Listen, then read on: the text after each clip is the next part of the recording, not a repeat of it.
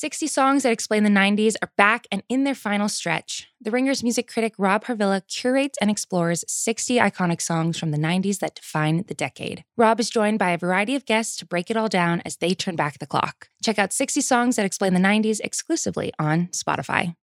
It's New York, New York, presented by FanDuel.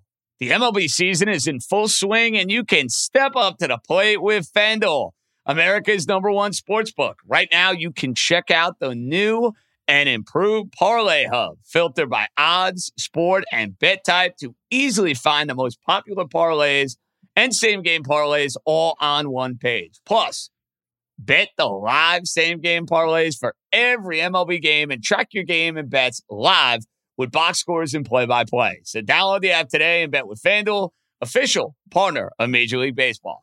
The Ringer is committed to responsible gaming. Please visit rg-help.com to learn more about the resources and helplines available and listen to the end of the episode for additional details. Must be 21 plus, 18 plus in D.C., and present in select states. Gambling problem, call 1-800-GAMBLER or visit rg-help.com. This episode is brought to you by Thomas's.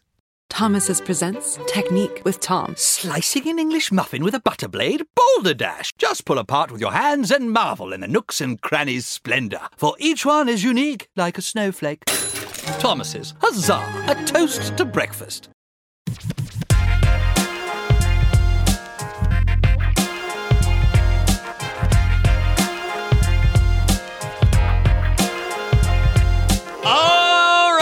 Let's roll, baby. Welcome in. It is a jam-packed Friday edition of New York, New York with yours truly, JJ Johnson Stemsky, right here on the Ringer Podcast Network.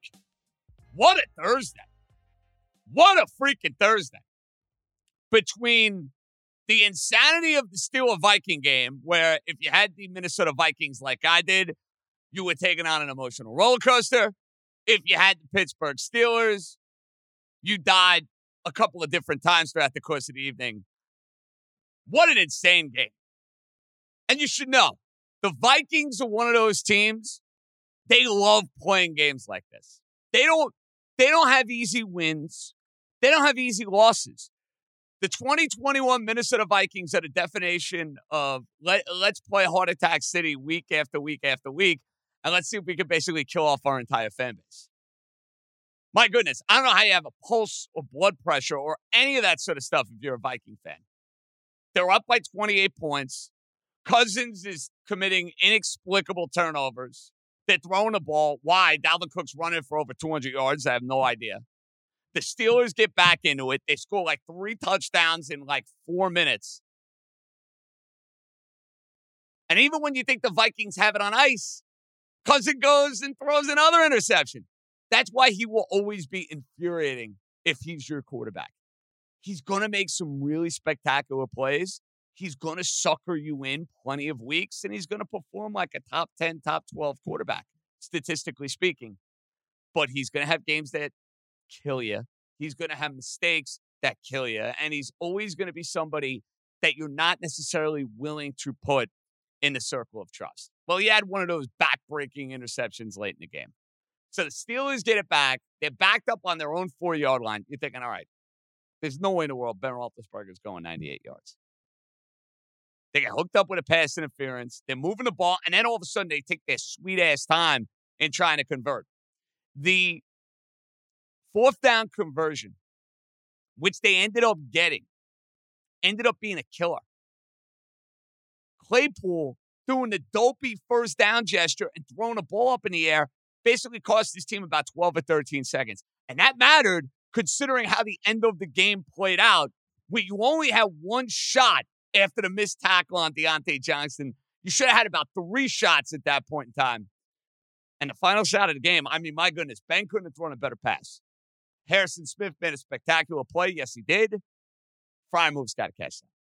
He's been great all year. He's a big body Penn State tight end. He's got to make that play. But the Vikings survive. They're going to play about 5 more excruciating games. 4 more, 5 more, whatever the case may be, if they're lucky enough to get into the playoffs. And the Steelers, that tie against the lowly Detroit Lions is looming rather large, considering they're 6-1 on the year, and smack dab right in the middle of the chaos that is the AFC wildcard picture. So, really entertaining Thursday night game. So, I'm juiced up about that. Then how about the end? Did anybody see the end of the Rutgers-Purdue game? Fantastic game. Rutgers playing the number one team in the country. They're 13.5-point underdogs. The final, 3 minutes of this game was just haymaker after haymaker after haymaker. Both teams just trading baskets. All sorts of back and forth. But the final 5 seconds of this game and the ending of this game, I don't think you'll have a better and a more chaotic ending to a game in college basketball this season. Purdue gets an offensive rebound tip-in with 3 seconds to go. You're thinking the upset bid is going to end in crushing fashion for Rutgers. They advance it up the court. Ron Harper basically at half court drains a three. Piscataway's going insane. They storm the court, and Rutgers ends up winning this game. What a win for Coach Peichel. They've had some bad non-conference losses earlier this year. That's a team that made the NCAA tournament, won a game in the NCAA tournament last year. That's the sort of confidence-boosting win that maybe allows their season to take off. But what a moment for them. And what an ending. I mean, it's going to be the best thing you saw in sports all day today. I mean, I don't think there's any doubt. And it's one of our locals, so hats off to Rutgers. Unbelievable job. Seton Hall, who's in the top 25, they had a monster win. And how about the fact that on Sunday night, you will have Seton Hall and Rutgers facing off. And it's a game that, normally would get buried if you put it on a Sunday afternoon. The fact that that game is Sunday night at 7:30 is perfect because the Sunday night game this week stinks. Bears-Packers.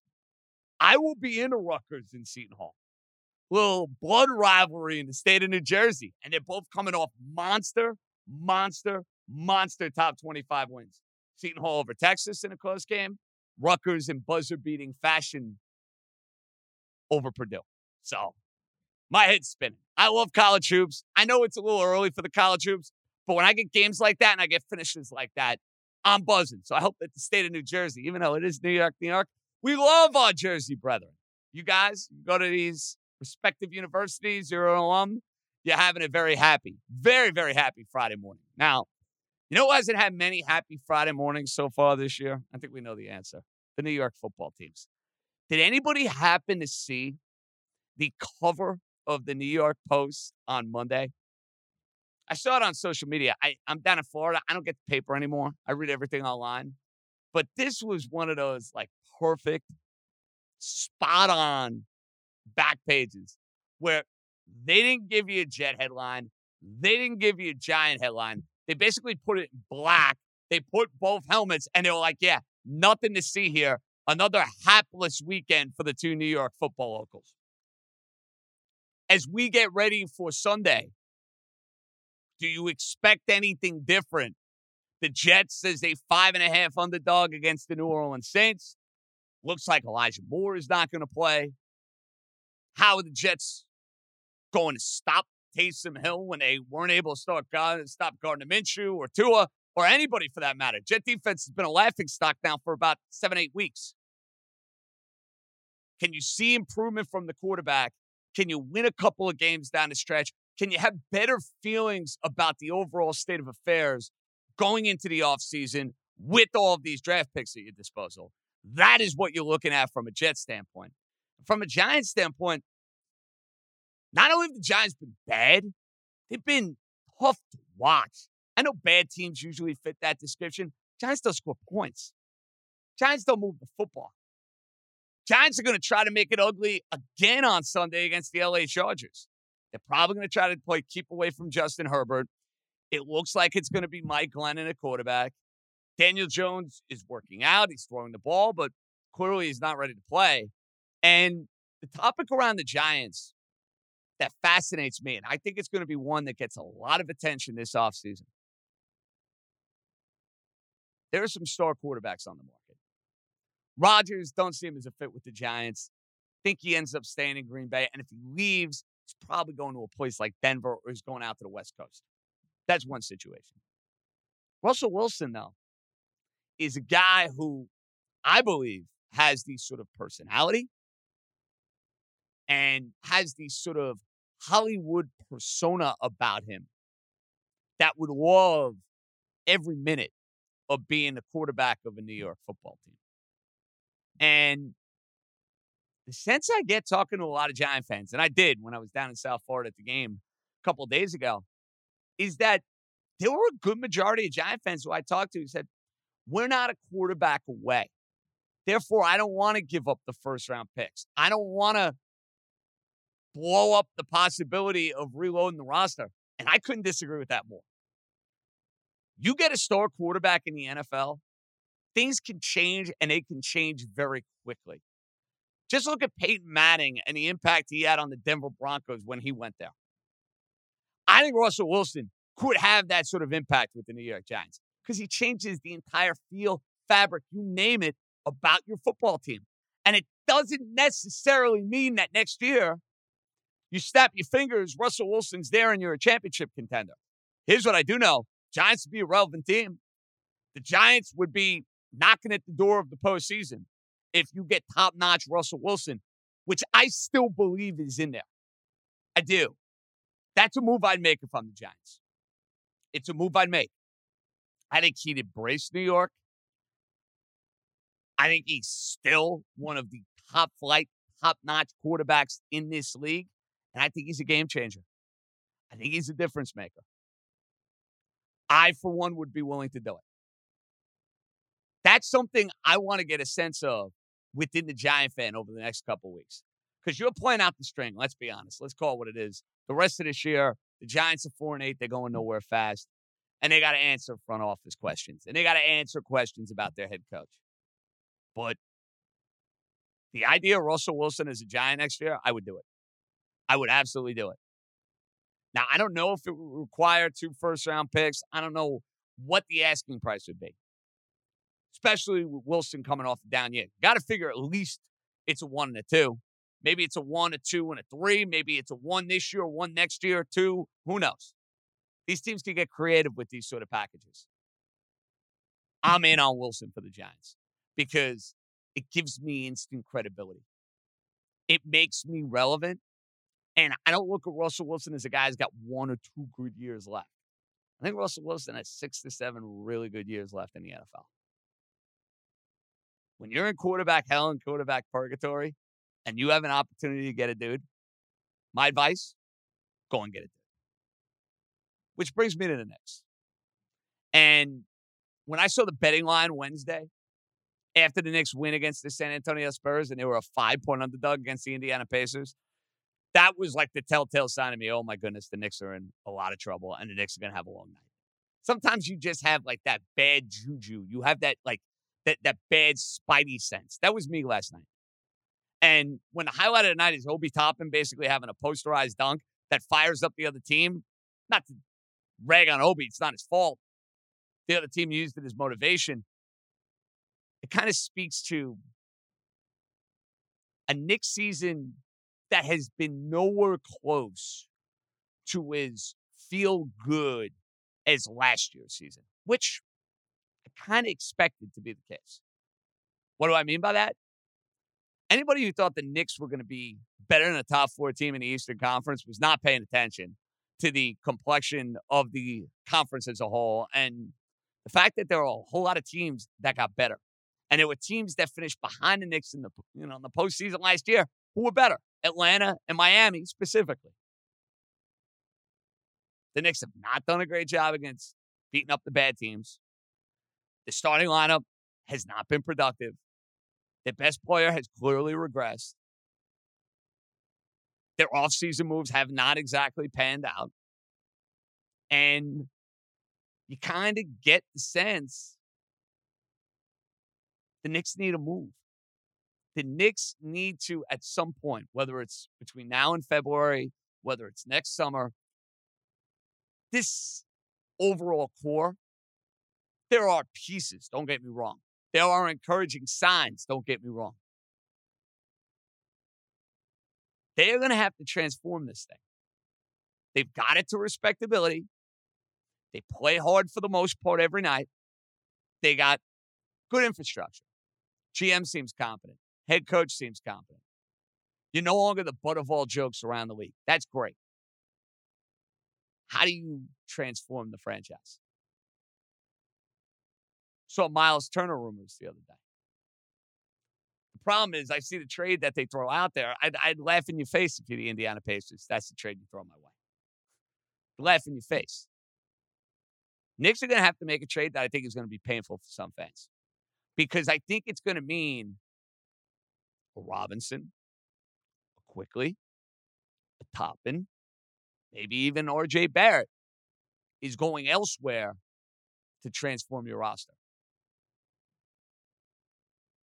That bothered Knicks fans when they made the Carmelo trade, what was it, over a decade ago. I think between now and February, the Knicks really got to just figure out and prioritize. Who are we building with? Who's expendable? And how do we have a much different look on the court? Because if this is going to be the team that they run out for the remainder of the year, they're going to float around 500.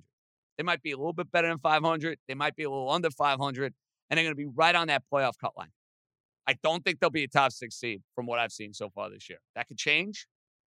Narratives, the look, the feel of the team could look drastically different. Gut feel, gun in my head right now, they are not one of the 6 best teams in the East. I just don't think that they are. Not talking about a mortgage future type of destruction of the Knicks. I'm talking about the evolution of the Knicks. I'm talking about growing this franchise.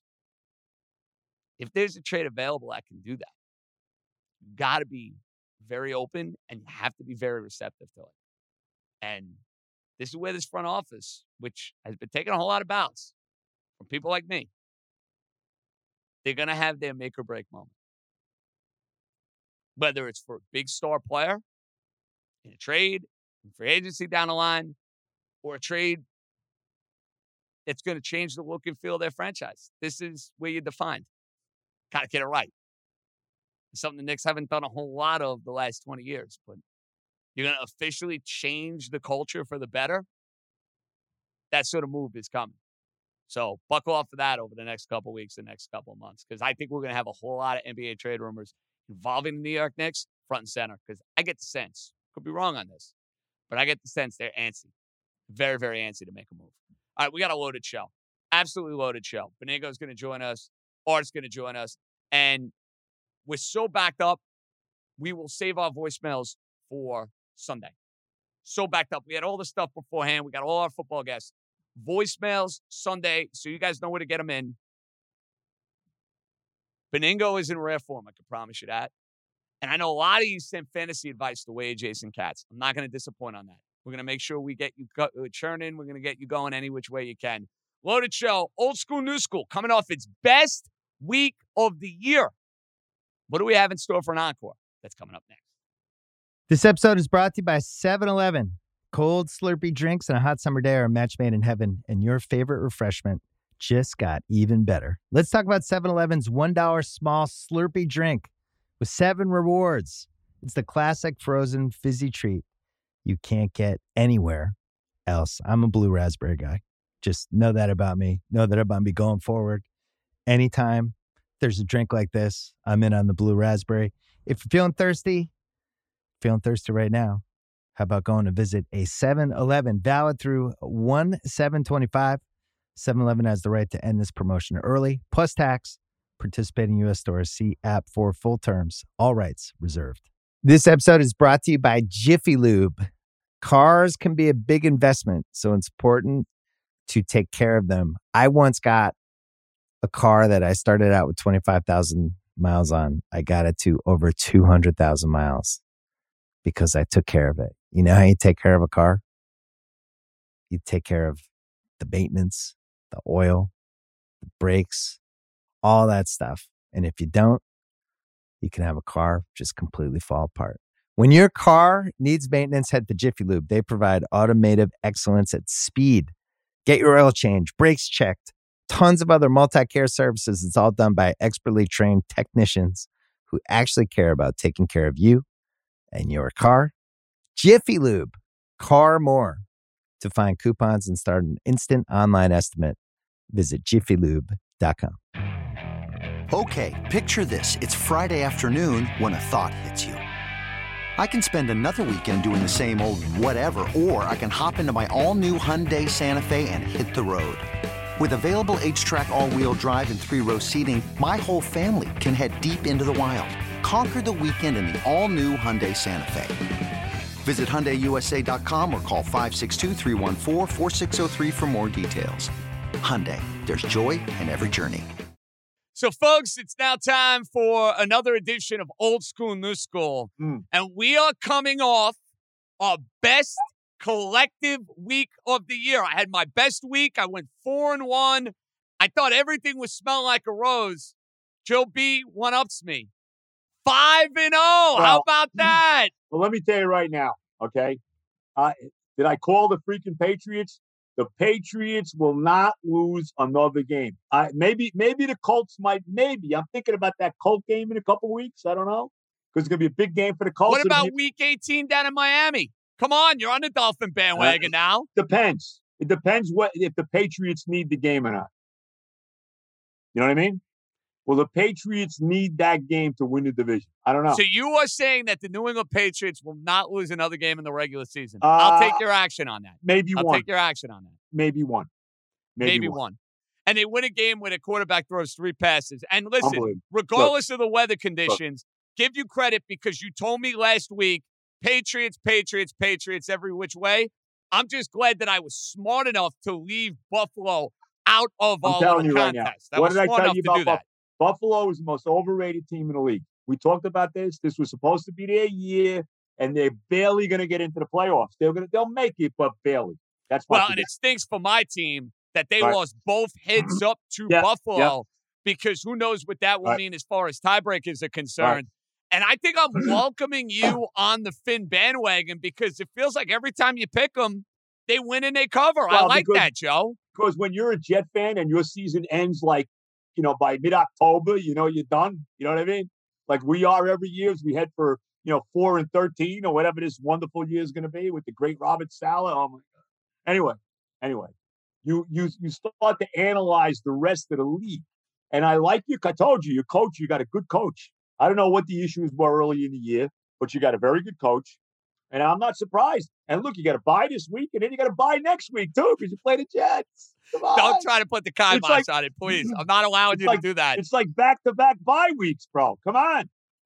You were 5-0 last week. I am going to ignore the reverse jinx that you're trying to put on the Dolphins. I'm going to pretend it didn't happen. Well, they can't lose this week, so you can sit there with your feet up. It's going to be nice. I will be in Florida. I'll have the screens going. Yep. I'll have the beach overlooking, and away we go. So who's doing better than you? Maybe, I don't know, Jeff Bezos. He might be doing a little bit better than me. Pat McAfee. I think Pat McAfee's doing better than me after he signs a $30 million contract today. Yeah. But yes, few and far between, Joseph. Few and far between. It's a short list. We try just for you. But you were 5-0, so I give you the honors. I let you tee it off. The floor is yours. All right, I'm going with my best bet of the week right off the bat. I love the Titans laying 8.5 at home against Jacksonville. This is one of, like we saw the Jaguars are like that get-right game for everybody, kind of like the Jets are. They were the get-right game last week for the Rams. Everybody but the Bills, that is. They will be the get-right game for Tennessee. The Titans have lost a couple games in a row now. They're reeling a little bit. They got whacked a couple weeks ago. I guess there was a bye week last week, so they're coming off the bye. They got whacked by the Patriots the week before that. They actually lost to the Texans at home the week before that. So they've lost 2 consecutive games. They are sitting there at 8-4, but the Colts are breathing right down their neck. And the Colts got to play them again. This is a game Tennessee has to have. They will blow out Jacksonville. Give me the Titans laying 8.5 at home on Sunday. You may remember last week we had 2 family plays. They delivered. Right. Well, right on cue, a family play out of the gate because I am with you 1,000% on Tennessee. Tennessee off their bye must be sick to their stomach. Losing to the Texans at home, had a game in which they were right there with the Patriots, despite the fact that the final score was lopsided. A lot of weird plays, long drives unfulfilled, blah, blah, blah. You got a good coach with a week to prepare for a football team that is completely checked out on the season. The Jaguars got steamrolled in Los Angeles last week. The quarterback has been spotty. The coach has been horrendous.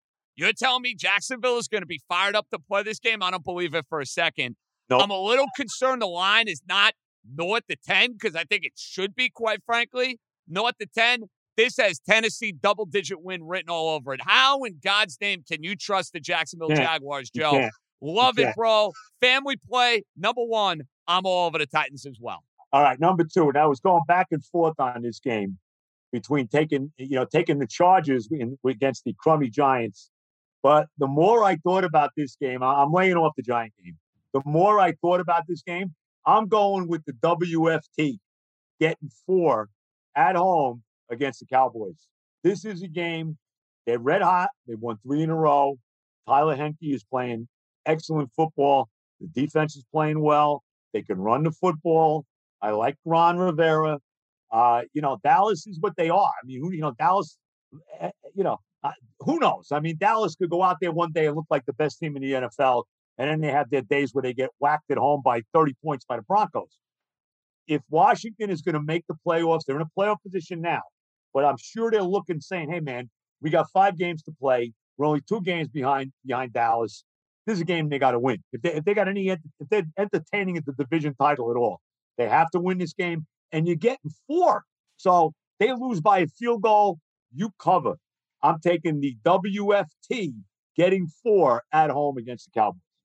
I got to say, the WFT have been good to me. They've been very, very good to me. I had them last week. It was my best bet across the board.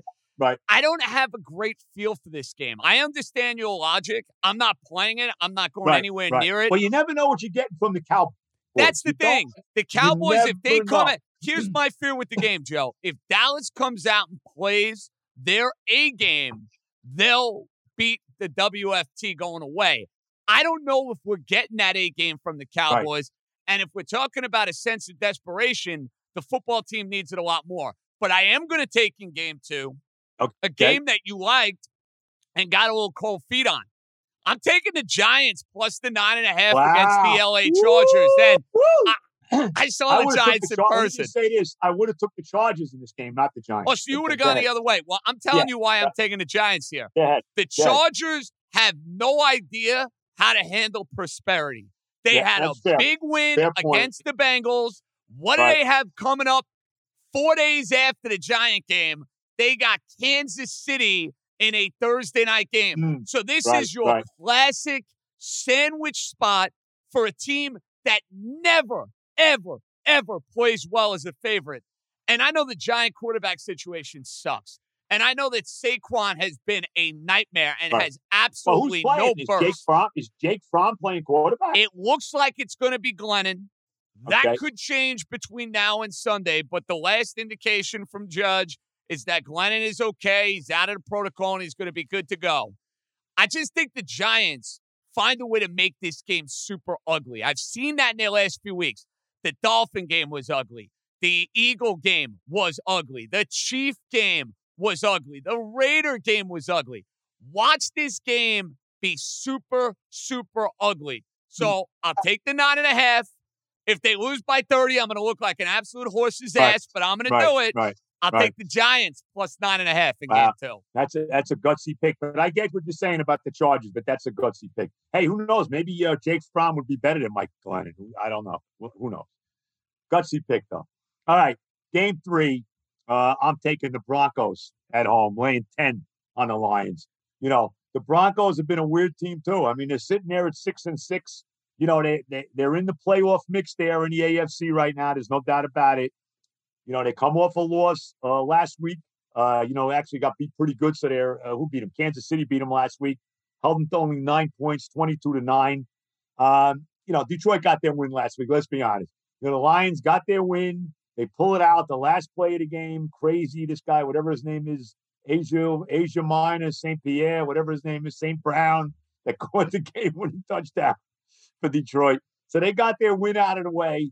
Denver needs to win. This is a game Denver has to win at home. The line is big. 10's a big number, but I just can't. I mean, I don't see the Lions. I mean, to me, Denver wins this. This is the kind of game like I saw earlier against the Jets when they shut the Jets out 26-0. I could see this kind of win for Denver. I love the Broncos laying 10 at home against the Lions. Yeah, I like the logic. The Lions had this Super Bowl over the Vikings. Yep. Denver desperately needs the game.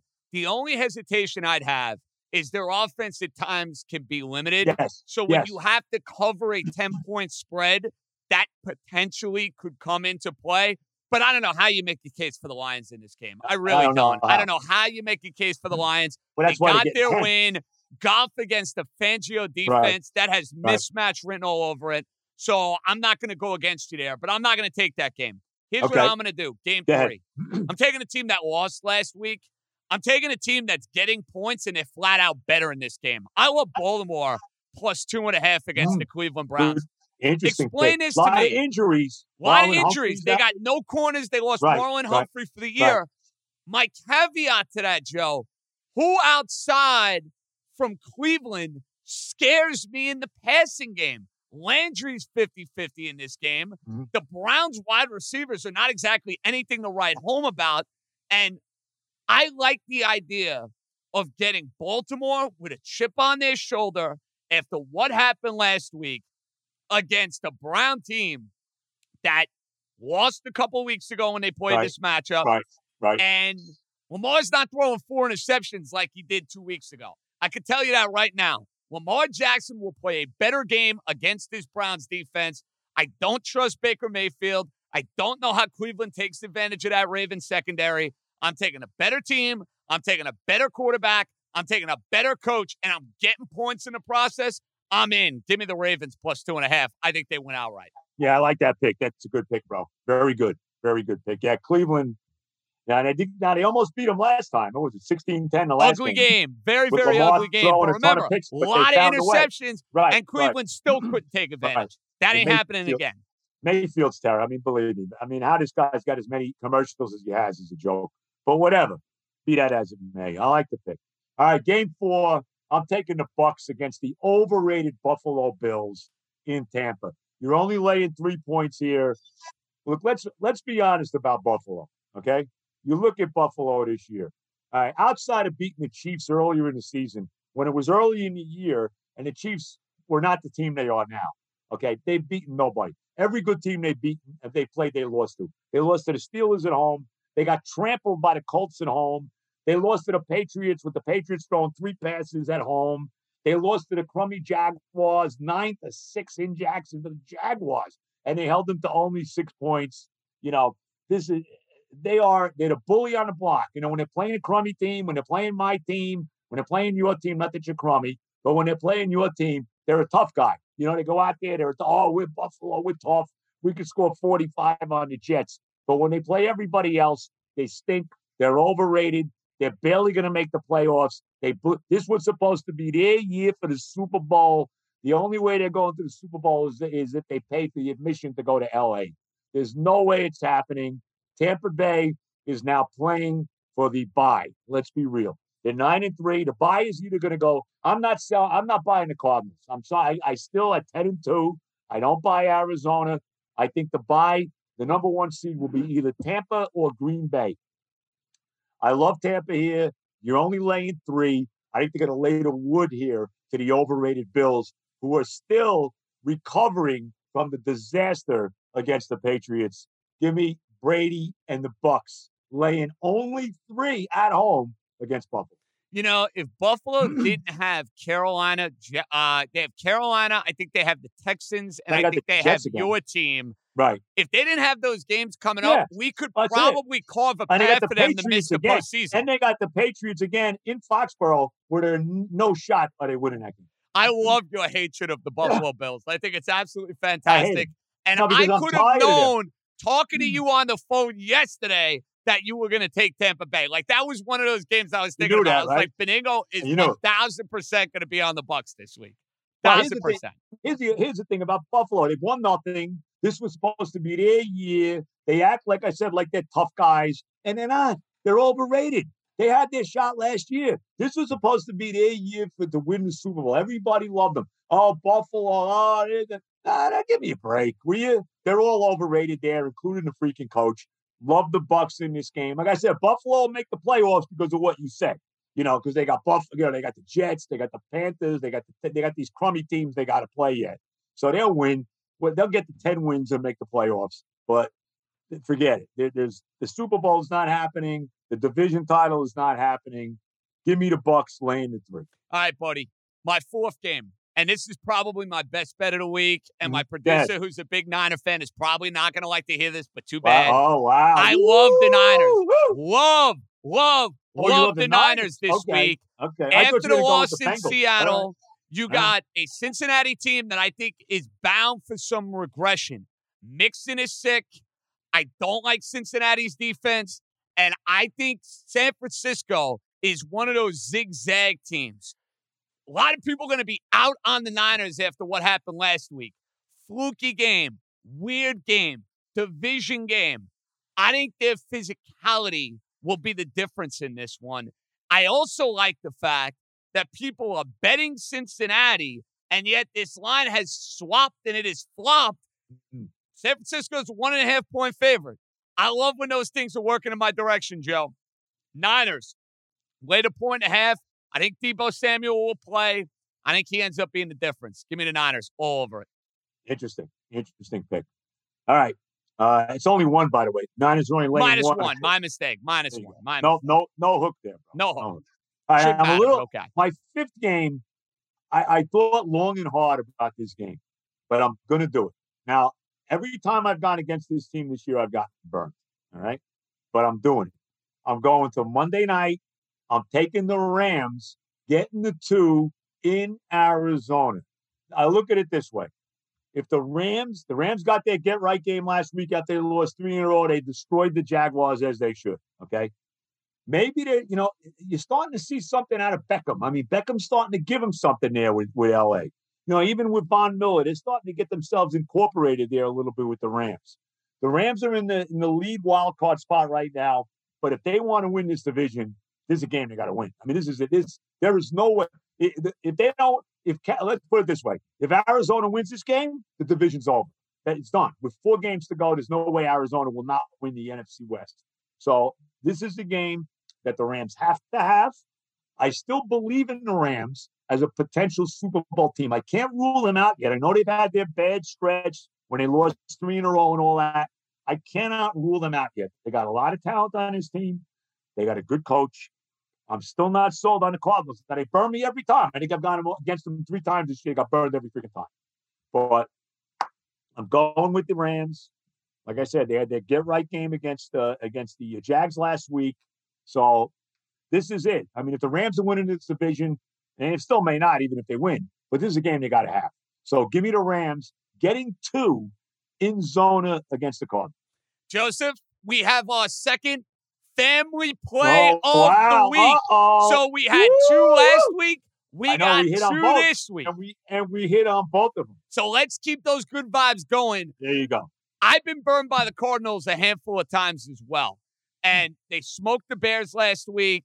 They looked terrific last week. The Bears stink. The Bears are one of the worst teams in the NFL. Right, totally fair. They got a clean house across the board. Right. I expect a big effort out of the Rams in a revenge game. Their offense got going against Jacksonville. They're finally starting to understand what their identity is going to be without Robert Woods.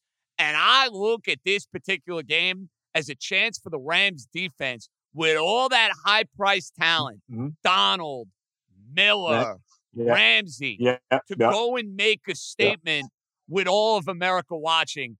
I also love the fact, Joe, that you and I are going contrarian in this game because 70% of the tickets are on the red-hot Arizona Cardinals, who seem to win and seem to cover week after week after week. They got the best record in the NFL. I mean, and nobody talks about them. Let's be honest. Hey, think about it, Joe. When you were talking about the NFC and teams to go through the NFC, you mentioned Green Bay, you mentioned Tampa. You didn't mention Arizona. So I'm sure they are kind of playing that up, and that's a little bit of a chip on their shoulder. Right. But I think for this game, there's more of a chip on the shoulder of the Los Angeles Rams. They need this game a lot more. I'm with you there, buddy. +2. I think the Rams make this interesting in the NFC West, and they get this game. Yeah, well, we're together on that. Well, like you said, last week we had 2 family plays. We hit on both of them and had big weeks as we battle our way to get to that 500 mark, bro. I'm closing in. I'm only 5 games under now. It would be something. You're 5 under. I'm at, I believe, 7 under. It would be you're something. A game behind. Wait, you're a game behind, right? Game behind. So I'm 30 and 35. You're 29 and 36. So you're right. You're correct. 7 under. 7 under, but right there. Right. And if we could find our way to 500, considering our starts to the year, that would be an incredible turnaround. So before we say goodbye, we need a parting thought. Do you give your football team any chance Sunday against the New Orleans Saints? Because I thought about taking New Orleans. I'm probably going to regret not throwing them in there, but you do not think your team will be live on Sunday. Well, here's a couple things to consider. Number one, it looks like Elijah Moore may not play. Yeah, which is a huge deal. I mean, that's a killer. I mean, he's day-to-day. I don't know if he's playing. Hopefully he'll sit out another week, even though my fantasy team needs him. The following week in Miami, he's more than welcome to take a vacation, too. You know, my defense is an absolute disaster. I mean, there's really no other way to say how bad this defense is. With that said, the Saints, maybe nobody has been ravaged by injuries more than they have. I mean, they've been destroyed by it. The Jameis Winston injury has turned out to be an absolute killer for them. They went. I think Kamara's playing this week. Kamara will be playing on Sunday. Oh, of course. He saw it's a Jet game. He's good for 200 yards. He knew. He knew. Get right, Cam. Mark Ingram not playing, though. Mark Ingram out, and I believe Cam Jordan is out of this game. And both tackles out for the Saints. That's what kind of scared me off the number in laying 5. You know, if you have offensive line issues, it could torpedo a game. It could torpedo a game. Hopefully, Robert Saleh has prepared for both Taysom Hill and Trevor Siemian. That would be nice. That would be nice. I mean, we only hope. I mean, he's an NFL head coach. I mean, you would think that maybe I should prepare for the backup quarterback as well. Who knows? Because Taysom Hill does have a little bit of an injury. Got hurt last week. Did throw 4 picks in that game against Dallas that they lost. I don't know. I give the Jets a shot. I'll say this. I'd feel better if Moore was playing, no doubt. I do give the Jets a shot. They did bring a new kicker in, Eddie Pinheiro. I was going to say, you have any family members who are place kickers? We might have to get them in touch with the Jets. Only my team. They're so bad. Only my team cuts the kicker and brings in a worse kicker than the guy they cut, okay? Because they cut Amendola just to cut him. I mean, there's no reason to cut him if the guy you're putting ahead of him is worse. He doesn't belong, correct, yeah. But right, so I don't know what the deal is with this Pinheiro. The kicking game obviously is a problem. The coach, look, as far as the coaching matchup between Sean Payton and Robert Saleh, I mean, really? Really? So you got that aspect of it, too, with New Orleans. Look, I give the Jets a shot. I'll give them a shot. I'll give them a 20% shot. But if you're going to bet this game, you got to bet the Saints. That's how you have to. We'll see if I have buyer's remorse for not including New Orleans in our old school. We'll see. And what are they late? 5.5. 5 or 5.5. Yeah. I went with the Giants instead. You did. That was the game surprised. It came down to. I'm very surprised. I get your logic with San Diego. You got to call them San Diego. I get your logic with the Chargers. The Giants are just not good. They're bad. I understand now you are getting a big number, though. Big number. I don't need them to win. I need them to make it ugly and close. That's the idea. Right. Joseph, enjoy your weekend. Enjoy Florida. Hit them straight tomorrow. And hopefully I will play well tomorrow. Hopefully I will see you next Saturday or next week. And we have some 50-degree days awaiting Dolphins and Jets. And the biggest mistake I made is not staying down there for Dolphins and Jets next week. That's the biggest mistake. Well, you should have stayed. By the way, what is it like there? About 85 today? No, 78 and 80. Not a cloud in the sky. Oh, low humidity. God. Bro, the pain. Next year, all I'm going to say, road trip. Look, Dolphins, Jets road trip. If I'm alive next year. You will be. God willing. If I'm alive next year, count me in for the Miami trip. All right? And a little post-game roadshow after the fact. Oh, I love it. We could actually do it in person. We'll do something. I love it. All right, Joey. Enjoy, baby. All right, bro. All the love. Guys, see you. Take care. Bro, be good. All of it. From the great Joe B to now a Vegas extraordinaire. Check him out at the Westgate Superbook. He joins us each and every Football Friday, and what a week it was for the New York family. Ain't that right, Art DeCesar? What's up, buddy? JJ, it was phenomenal, my man. I told you last week I had a great feel. Normally, I usually lean one way. I enjoyed both your cards last week. I felt good about both your cards. And Joe going 5-0 and you going 4-1. I mean, we finally got it right, man. So what a week for the pod. I'm all about it. We want to have a hell of an encore here, so we want to kill it every which way. So before I give you some picks, before I give you the direction that Joe and I are headed in, sucker bet. That's where I want to start. Let's see if I can nail the sucker bet right out of the gate. My initial reaction would be the Cincinnati Bengals getting 1.5 would be the sucker bet of the week. Am I on to something there, Art DeCesar, or not exactly? Well, I'll say this, and I'll give you mine in a second. I think you're on the sharp side of that. All the sharp money is on the 49ers. So if you're going to be on Cincinnati, you're going to be with the public, which we all know. Most of the time, you don't want to be there. So yes, Cincinnati is definitely a sucker type play. A game that's not going to get a lot of attraction, but it's just a game that jumped out to me. Lions at Denver. We had that game open 8.5. It's now 10. I'm sorry. To me, if you're going to lay 10 points with Denver, I just can't get there. I know the Lions, everyone's, they're going to have a letdown because they won last week. Dude, they're 1-10-1.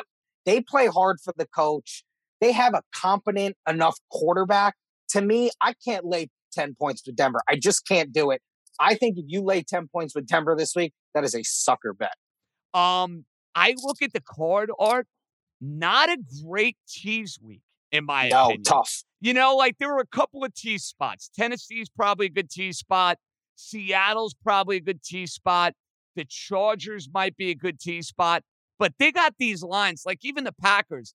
You're getting 12.5. Like, you're not getting them down to -2.5 or -3. This, to me, is a very, very tough week to tease.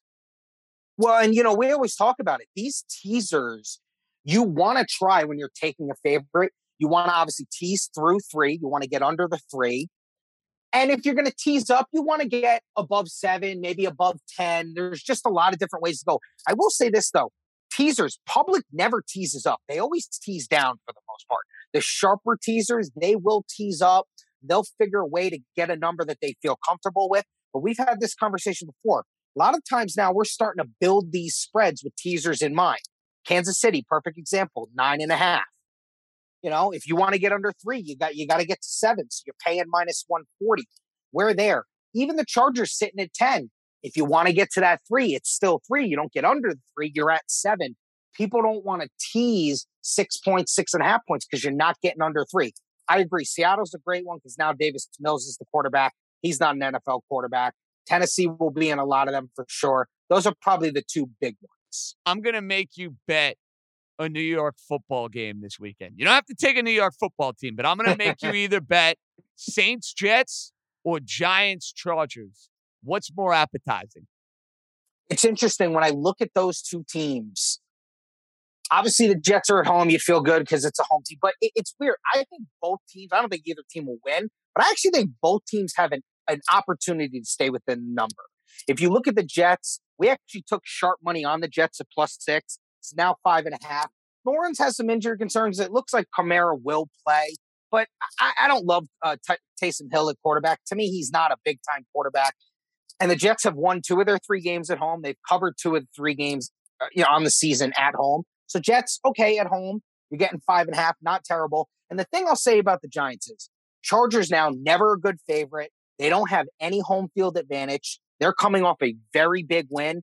Now they got to play a Giant team who is just terrible. Are they going to sleepwalk through the game? And as a Giant better, you're getting 10 or 10.5. And the Chargers have a lot of COVID concerns with wide receiver plays. So I think I would take the Giants because it's a lot of points, but I think both teams have a shot to stay within the number this week. Well, Art, that leads me to my picks for week 14. The Giants made the cut. I can't believe I'm doing it. I have no idea who's playing quarterback, but I just get a sense they'll make that game ugly. All their games over the last 6 weeks have been super low scoring, so I think that'll be the case. I got the Giants at 9.5.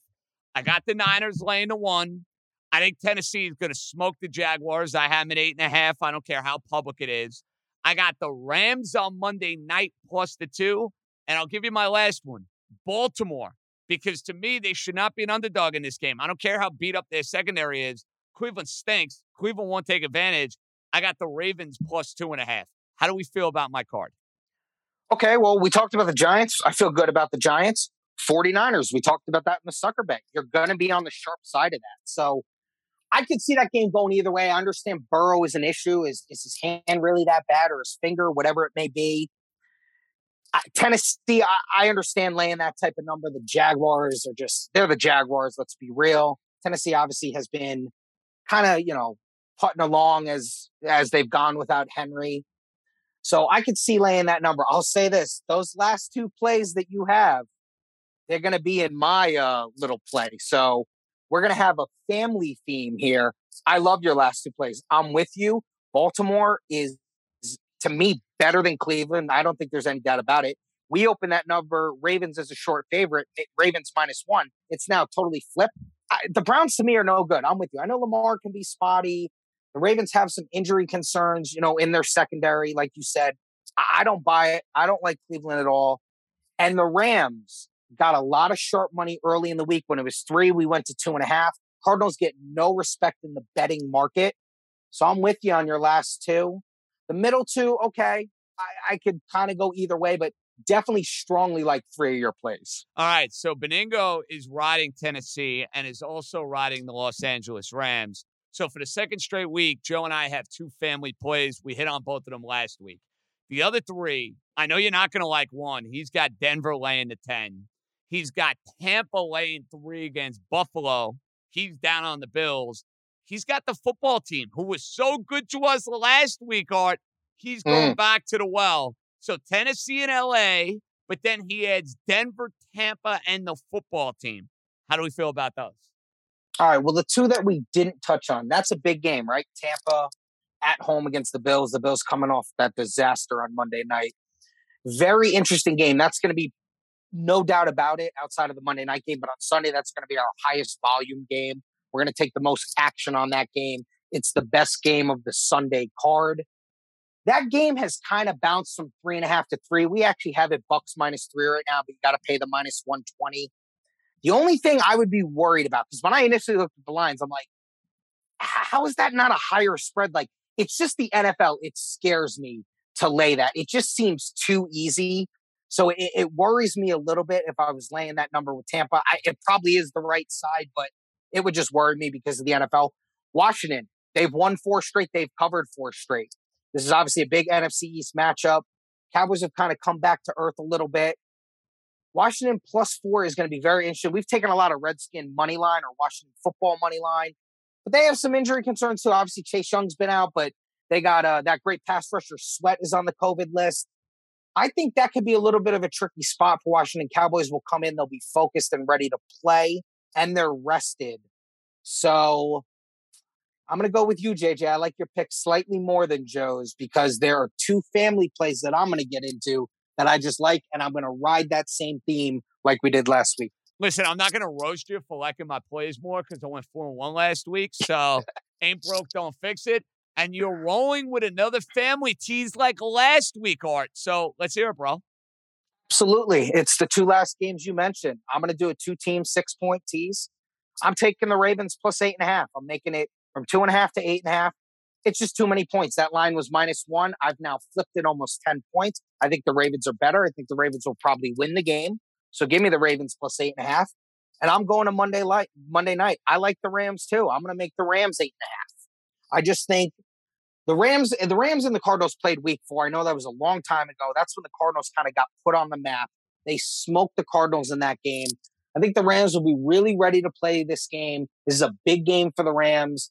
Not even so much division, just for them to feel good and know, hey, we're still the Rams. We still have a lot of talent. So give me a 2-team 6-point teaser. Ravens +8.5, Rams +8.5. Before we say goodbye, and you know I love the sound of that tease, we now have lines for the college football playoff. And I did tell you, Art, Bama will either win the game outright You certainly or did. lose by 20 points. There was no middle ground. That's why to me there was no point in betting Alabama plus 6.5. Before we get to these games for the semifinal, if we get a rematch in a national title game, what do we think? Bama minus 2.5? Very interesting. I will say this. We don't have anything yet, but I have seen a couple of places around town put that up. Georgia -1. Wow.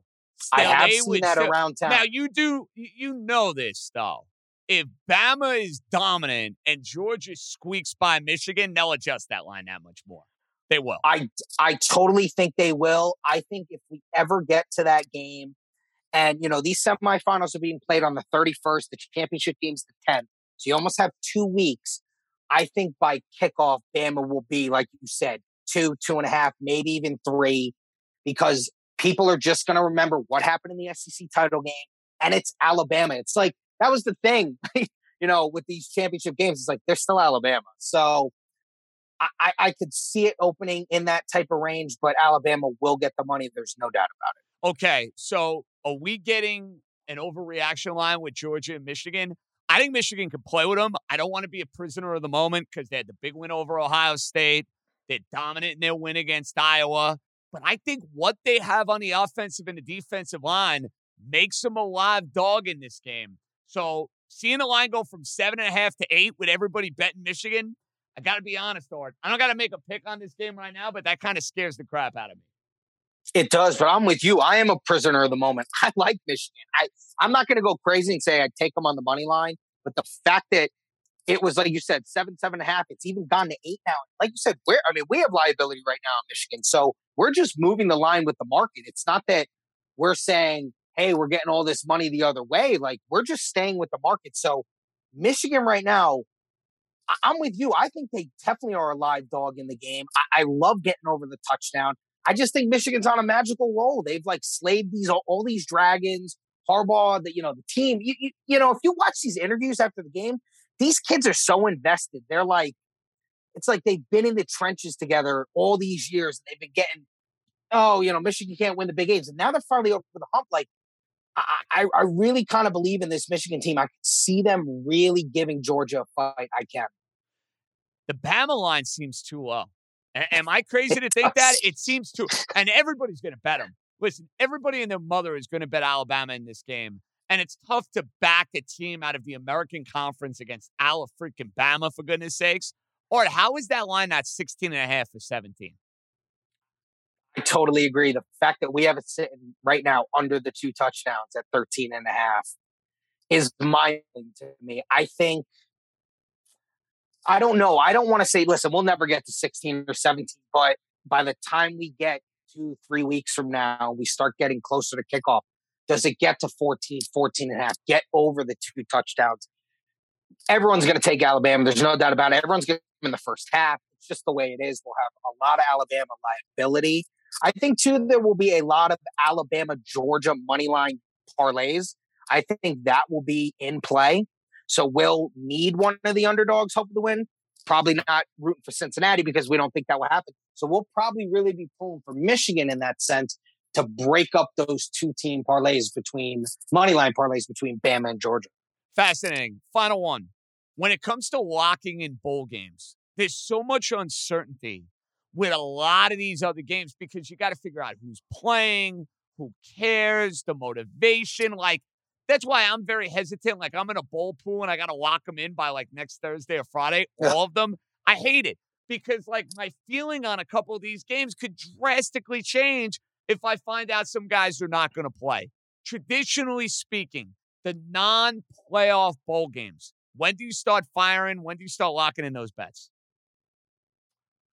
And listen, good luck if you got to put picks in for a bowl thing, next week. It's just impossible. It's hard to bet into these numbers.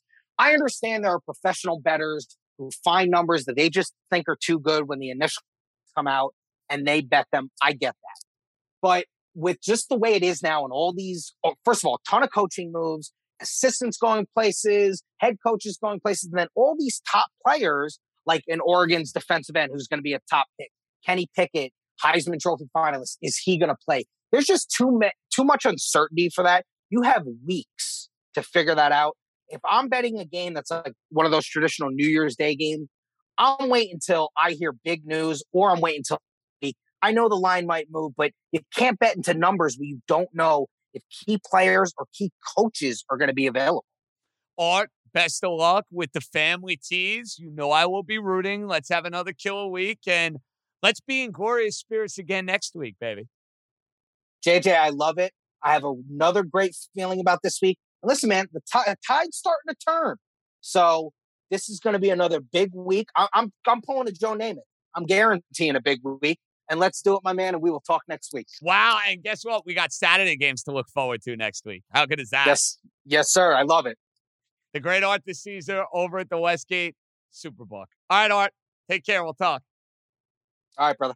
We go from Art DeCesar to a man who also had a very productive week. The great Jeff Money. Money, the floor is yours. What up, JJ? Jeff Money here with a handicapper picks for week number 14, super contest style. Coming off a great week last week, going 4-1, puts me at 30-34-1 on the year. We didn't have any head-to-head, and we didn't have any family plays last week.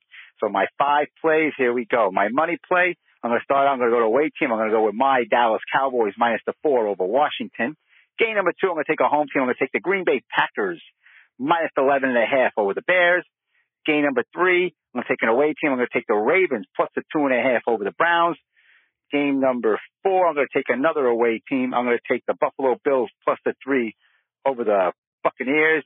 And game number 5 on Monday, I'm going to take the Cardinals minus the 2 over the Rams. Again, my 5 plays. Money play, I'm going to go with the Cowboys minus the 4. Going to go with the Packers minus the 11.5. Go with the Ravens plus the 2.5. Going to go with the Bills plus the 3. And finally, on Monday night, going to go with the Cardinals minus the 2. And as always, everyone can always follow me, my daily plays on Twitter at Jeff Money. Okay, JJ, I'm out of here. Let's go. Jeff Money, I love that we will have a family play with the Baltimore Ravens. You and Beningo have very contrasting cards going into week 14. Your heads up with Dallas and the football team. Your heads up on Buffalo and Tampa. And I guess we are all heads up. Joe and I are riding with the Rams. You, sir, lone wolf with the Arizona Cardinals. And good news for you, I haven't figured out the Arizona Cardinals all year, so we'll see if that continues to be a trend. We go from Jeff Money to the fantasy guru, who we are counting on in a monster way. It's the final week of the fantasy regular season. Jason Katz from the Pro Football Network. It's time to deliver, my friend. We need you. How we doing, buddy? I would say week 16 now, the semifinal, is the most important week of the season. But the second most important week is the week that we're in right now. Because this is it. You either get in, you get your bye, or you wait till next year. I got to say, Thursday Night Football treated me well. I had Dalvin Cook in a league. I'm glad that I found out about 45 minutes before game time he was going to give it a go. And how about you nailing the Osborne pickup with the Adam Thielen injury? I took your advice. I picked him up in our league with the great Tommy Keenan. And we're substituting the fact that Elijah Moore, Jason, is probably not going to play. Fabulous, my friend. Fabulous. Glad I could help. I was on KJ Osborne because I knew that he was going to play around 80 to 90% of the snaps following Thielen's ankle sprain. And I mean, listen, it took one big play, but hey, he was on the field.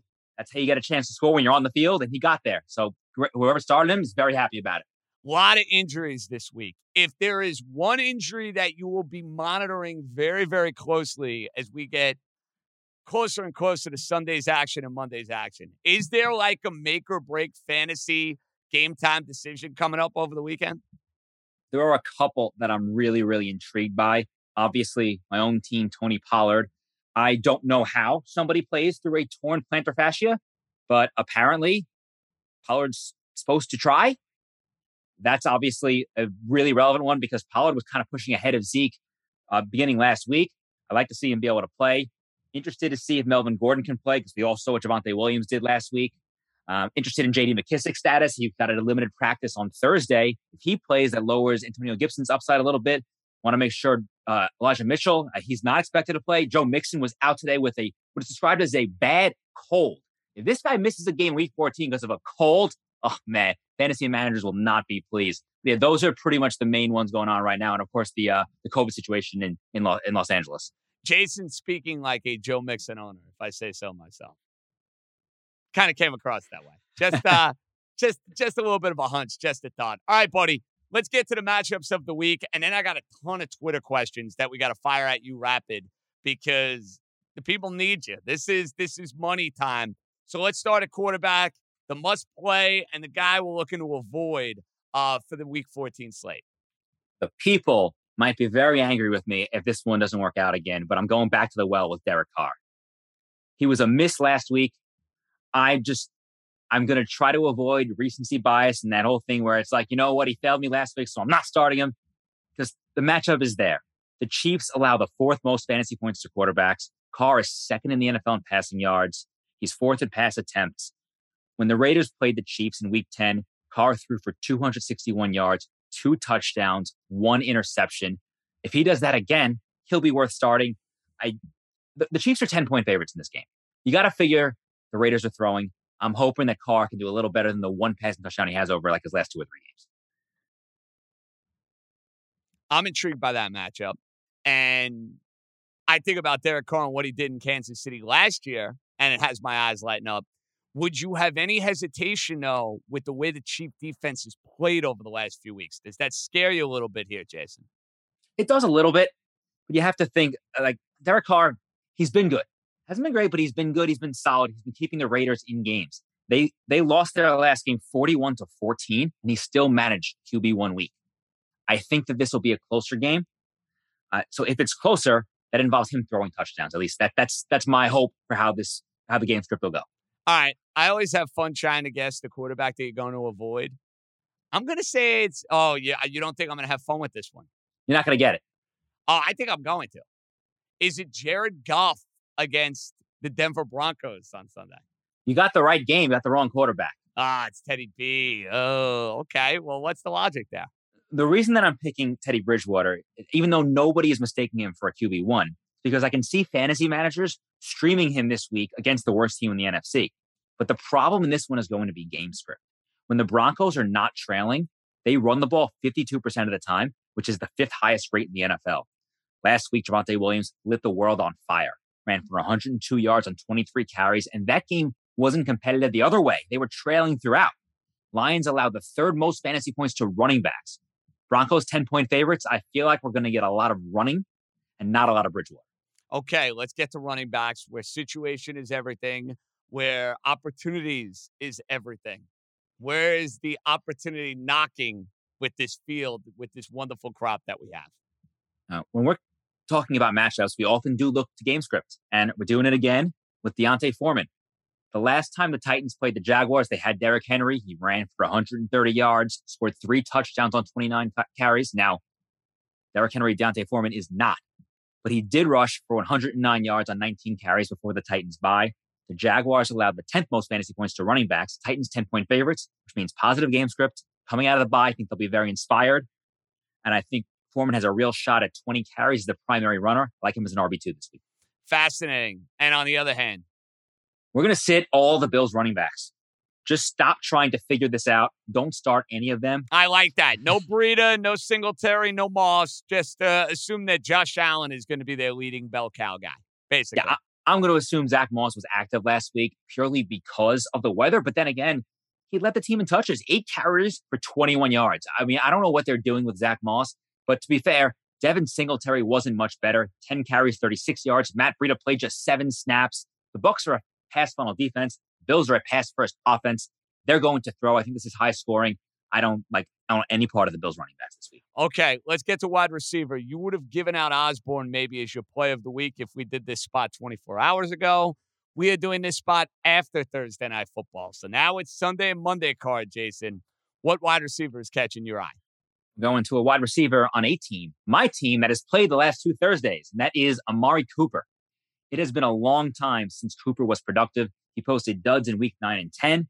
He missed weeks 11 and 12 with COVID, was limited in week 13 with the lingering symptoms. Now has had 10 days to recover. Mike McCarthy said he expects no limitations. I expect Amari Cooper back to his full complement of snaps. The football team allows the third most fantasy points to wide receivers. I think we're going to get a pass-heavy game plan, especially if Tony Pollard can't play or is limited, and Cooper can really get going this week. I like that. I need a big week out of Amari Cooper. So anytime you can throw one of my wide receivers in matchup of the week, that puts a smile on my face. Hopefully you're not going to give me a fantasy player or wide receiver to avoid this week. Hopefully it's somebody that's not on my team. So now I'm very intrigued, Jason. Looking to avoid a bit Odell Beckham. He's been much better with the Rams than with the Browns, which is admittedly a very low bar. But his last 2 weeks where he's produced well have been kind of a mirage. He had the long touchdown in week 12 and the short touchdown in week 13. More concerning, though, is the snap share. Ben Skowronek didn't play in week 12. Beckham played 98% of the snaps. He returned in week 13, and Beckham played just 53% of the snaps. I know this game has the potential to be a shootout, and I sure hope it is. That's a lot of fun for fantasy. So Beckham is definitely not the worst start, but I just don't think he's an every down player, nor is he an every week wide receiver 3 that fantasy managers might be viewing him as. Jason, I have a ton of Twitter questions from the audience. They need your help. You promised me big things. Are you ready to deliver for the audience one last time, baby? One last time. We got 3 more weeks after this, yeah, so let's go. That's a good point. This is not the finale of our fantasy season, but I hope not. It is the regular season finale. All right, let's get right to them. Rapid fire from Josh. DK Metcalf, Elijah Moore, who's probably not going to play, Darrell Henderson in a non-PPR flex spot. So really, DK Metcalf or Darrell Henderson? Yeah, Elijah Moore is not going to play, which is really unfortunate because I really like the kid. He's super talented, really coming on strong. So we're between Metcalf and Darrell Henderson. We're not sure what Henderson's status is. I don't know how limited he's going to be. He was listed as a limited participant in the Rams kind of practice on Thursday, but we saw Sony Michel play really well last week. Henderson plays Monday night. So you have to make this call on Sunday. I would err on the side of caution and go with Metcalf. Quarterback, Justin Herbert against the Giant team that likes to make things very, very ugly, and we don't know which one of his wide receivers are going to be out there. Or is it Taysom Hill in a very juicy matchup against the Jets? That is a very tough one because Herbert is obviously the better quarterback. Taysom Hill has the better matchup. Giants allow the 12th fewest fantasy points to quarterbacks. The Jets, 11th most. But more concerning with Taysom Hill is the Jets are the worst run defense in the NFL. So we should see a lot of Alvin Kamara, especially with Deontay Harris out, Ty Montgomery out, Mark Ingram out. The problem, though, of course, is Taysom Hill, he runs. So maybe he's going to get involved in that rushing and exploit the Jets defense. That's a really tough one. I would have a hard time benching Justin Herbert. He's been playing really well the last 3 weeks, 300 plus yards passing in his last 3 games, a total of 8 touchdowns. I think you got to stick with Herbert. Unrelated. Well, actually, it is kind of related. It's not a Twitter question from the audience, but it's that ideal loyalty that you have with guys throughout the year. Like you mentioned with Herbert, he's been great for you. You've had him on your team. You've had him starting.